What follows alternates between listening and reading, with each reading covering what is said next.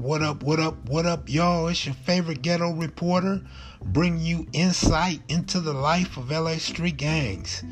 Yes, it's me. It's your boy, the Mactivist, Kev Mac, with Kev Mac Videos. I want y'all to get ready for another episode of the Big U series, part 6, the homeboys from Rolling 60s, in the music and any entertainment industry. And this is Big U. You already got a good wind of Big U.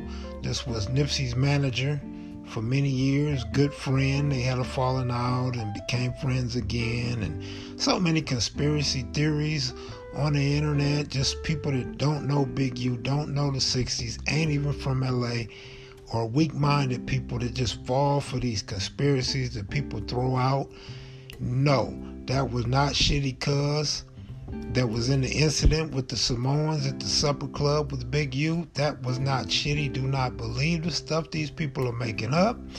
These people are weak-minded and just run with anything they hear and make it feel like they have some insight. This is Kev Mac Videos, where we get it from the horse's mouth, or as close to the horse as we could possibly get. So I want you guys to check out short version, just a short version of the homeboys in the industry. And if you have time and you have the will and you have the means, you can hit me, Cash App, Kev Mac Videos, or you could go on the internet and hit up paypal.me/allhoodpublications. I'd appreciate the support. Stay tuned for more fire videos as season 3 continues.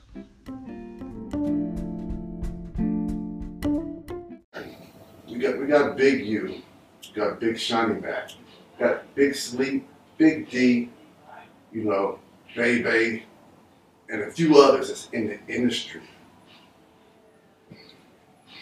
What do you think pulling our resources together like we did on the streets and become one unit in the industry, that we can dominate that profession? Why don't we do that? I think we do it, but I think we do it only when it's needed. We don't do it as much as we should. Like, if certain people call me, I'm there to help them. Like, I'm 100% a supporter of Kev Mac Films.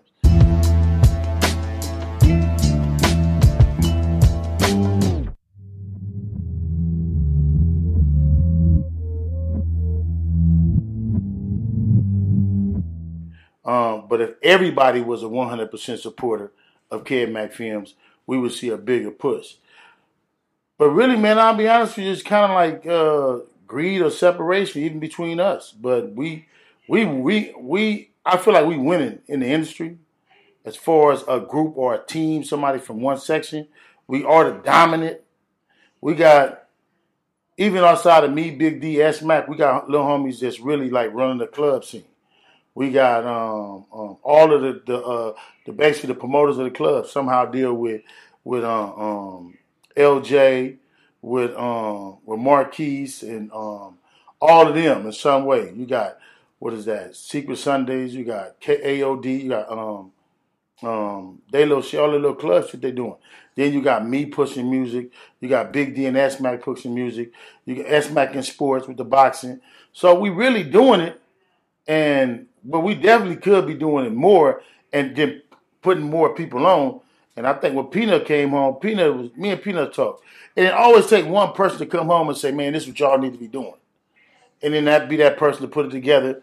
And because it's not like it can't be done, and it definitely should be done more on the industry, because we'd be winning more. Because I've been looking at these pictures you've been posting. Right. And looking at you guys really young. You guys all got 40 plus years together as youngsters. Mm-hmm. And then you guys dominated the city together as youngsters. Right. And now as men, you guys are on your top shit in the industry. Right. I was just trying to figure out why you guys had to pull together as men like you did as kids. I think we do. I mean, because like we have a lot of successes. You have a lot of successes in different areas. And then you got like me. I really don't get a lot of money in music more than I get a lot of money around music. I might make $250,000 a year on music, but I make more of my money on doing other things outside of music. The concerts, the bookings, the features, the different things that happen around dealing with artists. And then now I kind of went back and started focusing hard on developing option with my contracts with the city and doing that. So it's like we do a lot of other things to where I don't know there's not one of us, not even me, who really 100% concentrates just on music. So we do, the homies in the industries, in these professions, they do network with each other and scratch each other's back when needed. We do, but not when needed. But it's not like it could be and it should be. You know what I'm saying? And I gotta say I'm guilty of that too, because a lot of times, it's about passing the torch. And it really is just, like I said, it would take one person to come and say, man, this is what we need to be doing. Or this is what we should be doing. And I'm always open to it. Because I see where we are. And I'm one of the people who recognize where we are. I always tell the homies all the time, they say the hood is fucked up. And I tell them, no, that's not. Because our fucked up is a lot better than a whole lot of motherfuckers top pushing it. So you could be at the top so long and don't really realize where you are. And we could be guilty of that. We could be guilty of having successes, and then when we look back, we got to look and say, damn, we was at the top. And we didn't realize it, you know what I'm saying? But when I look out and I talk to other people from around the world and other people around the country, it's easy for them to recognize where we are as the men of Crenshaw and where we are in the industry, where we are as far as businesses. But we still allow other people to shit on us, on our steps. And I try to fight that all the time, though. Just saying, though, we was a powerhouse on the streets, and we can be a powerhouse professionally. Shit, that's what Kidman Films job is. You know what I'm saying? Make everybody come together. I mean, because I'm in it. I mean, you know what I'm saying? I ain't got no problem with it. You know what I mean? I feel like us as a land and a team, and I always hear a lot of people talk, but it was that group of people, you know what I mean, that really came off of that block that infected the way the mind think. And I like to say that when we came off the AG, we infected the way the homies think because we thought broadly. We thought about, we wasn't just staying in the hood. It wasn't about us wearing khakis and 501s to stay in the hood every day. We was dressing, going to get money. GB and S Magnet was the first ones doing music in as far as doing on a corporate level. I would like to say when Laquan brought me in the early 80s into the music business, I was thinking like that, like I want to do music because Laquan was the first one to give me that and say, look, let's go do some music. Because we was all really at that time still concentrating on selling dope in our prospective cities. Because Big D was in Arkansas at that time, if I remember correctly. Stone was between Seattle and New Orleans, and I was in Minnesota, and I think GB and them might have been in Seattle too. But we was all different places chasing that bag. And then Laquan came out of nowhere with a gold single. After Laquan came, then came Lamar Broomfield with Corrupt. And when he brought Corrupt to the table, that led me to start looking at music. Then I went and got Delicious Entertainment. I started Delicious Entertainment. I got a club. And that was my first time really actually giving that energy towards going into music. And look, since you brought up Corrupt, I know me and you have had this discussion and we don't agree. But a lot of people in the comments You said we don't agree. A lot of people in the comments are always asking about Corrupt. Where did you meet Corrupt at and when? I met Corrupt, I want to say 1980, probably 1980. I want to say 80, 89 with Lamont Broomfield on 59th and 8th Ave. Lamont Broomfield brought Corrupt to right across from Lil Bam house to Tone Tobin's house. Tone Tobin was producing for him. Me, GB, Bronco T, and who was that? JT and all us used to be over there clowning. We used to be filming, and Tone Tobin was recording, and that's when Corrupt came in. And he brought Corrupt. He was like, man, I want you to help me with this because he knew I was getting the bag. He was serious about music. So let me recorrect my statement. The first person, and I can say to me, out of all of us who was serious about music, was Lamont Broomfield. Other than me meeting Laquan early, and Laquan bringing me into that. But Lamont Broomfield was the one who was dedicated to music out of all of us that I remember. Rewind. Laquan brought you into what? When Laquan came up to me in the mall, Laquan was the first one that took me to him. He asked me to manage him. I didn't know how to do no management. I mean, I don't know about no motherfucking management. And then he was like, man, come with me. Him and Tracy Jackson, brother, they was trying to rap and do music. Laquan had a song that was gold in 88, 89. Speaking of Chucky. Chucky, right. That's Lil Chucky. Yeah, that was Laquan and Chucky used to be together. And then that would brought Laquan to me. And then Laquan used to take me to all his videos. And then Laquan was moving at that time. He had a deal and everything. He the first one I knew had a deal. And I already had bread. So he was like, his father had went to jail. So he was like, bro, help me with this, uncle. You know, I'm like, man, I don't know about no motherfucking music. So I used to go with him to all his videos.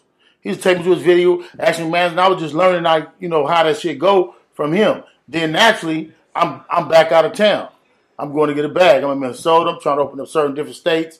You know what I'm saying? So when I come back, I'm like, what's happening? What you doing? He like, I'm going here. I'm going to come with me. And then that's when that's when Broomfield came with Corrupt. And I'm like, all right, I already been dabbing in it. You know, you just trying to come in it. And then I'm like, cool. Because remember at the time, and I know Kid may remember, that's when I was doing Delicious Entertainment, the strippers. I had the strip business. I had Delicious Entertainment, me and Stone. We was doing the stripper parties. We did a stripper party at Jim Brown House. We did one. We did a couple of Stone House, and I just started running the strippers all over the city. And then I just signed a deal for a motherfucking club right when I went to jail. And where were you finding these strippers at? Shit, I think Lee Mac brought me the first one. I was just sitting around talking shit. One day we was sitting around, we had Cal House, we talking shit. Me and S-Mac. And me, S-Mac, I said, nigga, I done everything under the sun. I done been in jail, everything under the sun. But rape and kidnap, I ain't never done nothing to no kids. Like, nigga, you ain't never did no pimping. I'm just talking shit. Nigga, we did pimping in Minnesota. We was pimping. I ain't never did no pimping. But, we selling shit to the hoes. But that was our story, you know what I mean? And so that led to me talking shit. And I swear to God, man, Lee Mac came into L.A. with a girl he had from Seattle and was talking about, man, she want to dance at Charlie's. And it went from there. We went from getting her a job at Charlie's. She was too young or something. However, Lee Mac was dealing with that. And then we started Delicious Entertainment. We started doing the parties. From there, I just started moving, and then I added rap to Delicious Entertainment. I don't know if, hey, babe. I'm right here. Do we got one of them cards, Delicious Entertainment cards? Yeah. I got one of my old cards. Who were the first artists signed to Delicious Entertainment? Corrupt. Corrupt was the first one I was going to sign. When you met Corrupt, he introduced himself as Corrupt? Or as Corrupt. No, his name was Corrupt. That's the only name I know him as, Corrupt. I ain't know him as nothing else. You don't want to hear that. No matter how you look at it, man, Corrupt was the first one. Man, let me tell you something about Corrupt. No matter, I just got truth. Do you look at Corrupt? Do you look at him as an honorary 60 or an actual member of the gang? I pulled Corrupt honorary. Corrupt is an actual member, bro. I pulled Corrupt out of a car. I'm not going to say all the names who was in the car going to go get down. When I stopped him, because I was the little homies rolled down on me to get the tools back in the days.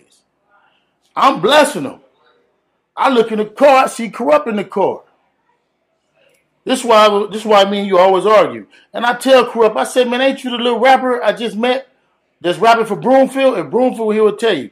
And he like, yeah. And I said, man, get out the car.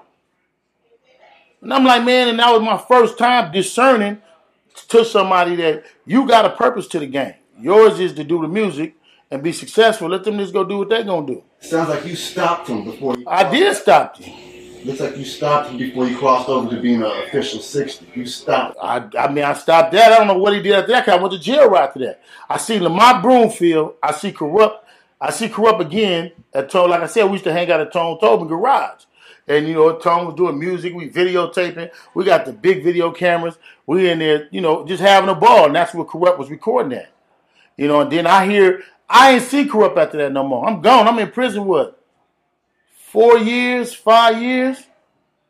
No, yeah, about 4 or 5 years. And I get some pictures in the mail from Corrupt.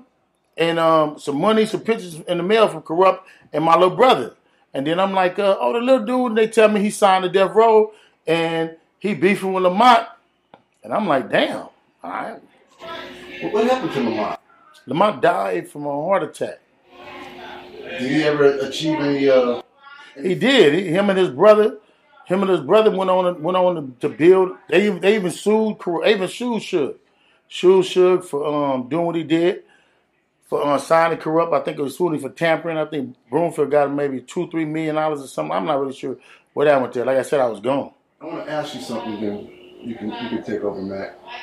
No? But as far as Corrupt, Corrupt was the first one to do a video on Crenshaw and Slauson, right? Yeah, The Streets of the Motherfucker. The Streets of the Motherfucker album where he got the blue Pendleton on. He's sitting on Crenshaw and Slauson and they did the photo shoot. Him and Dad is riding lowriders up and down the block in the hood. Now, you got to remember, people always say, he never said the hood. Nobody said no hoods before Nipsey. Nobody came out and said, even when CJ was rapping, CJ was masking the fact that he was from the hood. CJ put the dice on there with a 6 and a 1, with a 5 and a 1, and niggas had to do all kind of ingenious ways to let niggas know where they was from. Wasn't nobody coming like Nipsey. And that was the problem they was giving me when I was coming into the industry with Nipsey, was the fact that he's saying 60s. He's basically saying a gang. He's not saying a city. He's not saying this. He's saying a gang. So when Corrupt was doing, you got to remember, Corrupt signed to a blood label, and he rapping with some Long Beach dudes. So he had to be creative with what he was doing, what he was saying. He could just come out and do what Nip could do freely after being signed to your big homeboy, who niggas respected. And guess this, if Nip wouldn't have been signed to me, he wouldn't have been able to be as 6-0 this, 6-0 that, 6-0 this. They'd have changed him. So look, when you guys signed that deal with Cinematic Music Group, they didn't pull you guys into the boardroom like, look, tone down the 60 talk? No, that was me. That's what the big homie was for. I'm telling niggas in the gate, we ain't doing that. We saying the hood straight out. The only thing I did was made sure we didn't diss other niggas. Like, on all our videos, I purposely went through the videos and made sure it wasn't nothing on the wall, dissing niggas, wasn't dissing no sets, none of that. And I purposely looked at that. You know what I mean? I looked and made sure we wasn't going to have nobody saying we dissing and all that. And, everything came out clean.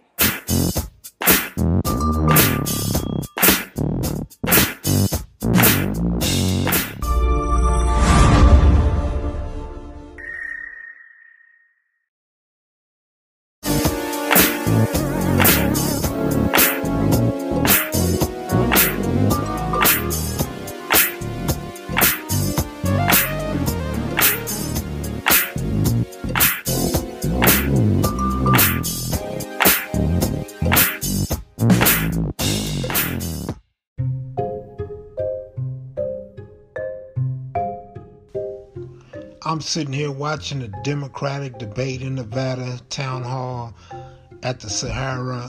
I'm completely falling asleep. I don't know if it's because I'm tired or this shit is boring. I don't know what it is, but I'm tired. It got me tired. I don't even want to work today. And I'm a workaholic. I work on these videos when I wake up till I go to sleep. I work through watching sports and eating breakfast, lunch, and dinner. I never stop. I sit down. Sometimes I won't even go to the restroom. Won't even brush my teeth or shower because I be so stuck on working on videos. It's a passion of mine, and once I get started, I go hard and I don't want to stop. But these damn Democrats, they got me so tired and fed up with the political parties in America and the way Trump is just pardoning all these crooked people that he has some type of tie to, or the people that he mess with has ties to. Is, oh my goodness, it's just driving me crazy, man. But anyway, this is Kev Mac Videos. I thank you guys for tuning in and checking me out. hopefully you guys go to Kelmac Videos on YouTube. Check out the videos. And don't forget to share, like, and subscribe. It always helps to share on Twitter and Facebook if you're a fan or a viewer of Kelmac Videos. Appreciate you guys. We will continue season 3 as we raise the bar. It's just phenomenal. It's phenomenal, the feedback we're getting. The subscribers are growing. We're up to 78,000 subscribers by morning. And hopefully we'll be knocking on the door of 100 pretty soon. So you guys have a good week. I'll try to get another video up before I go to California for my brother's memorial. And appreciate you guys.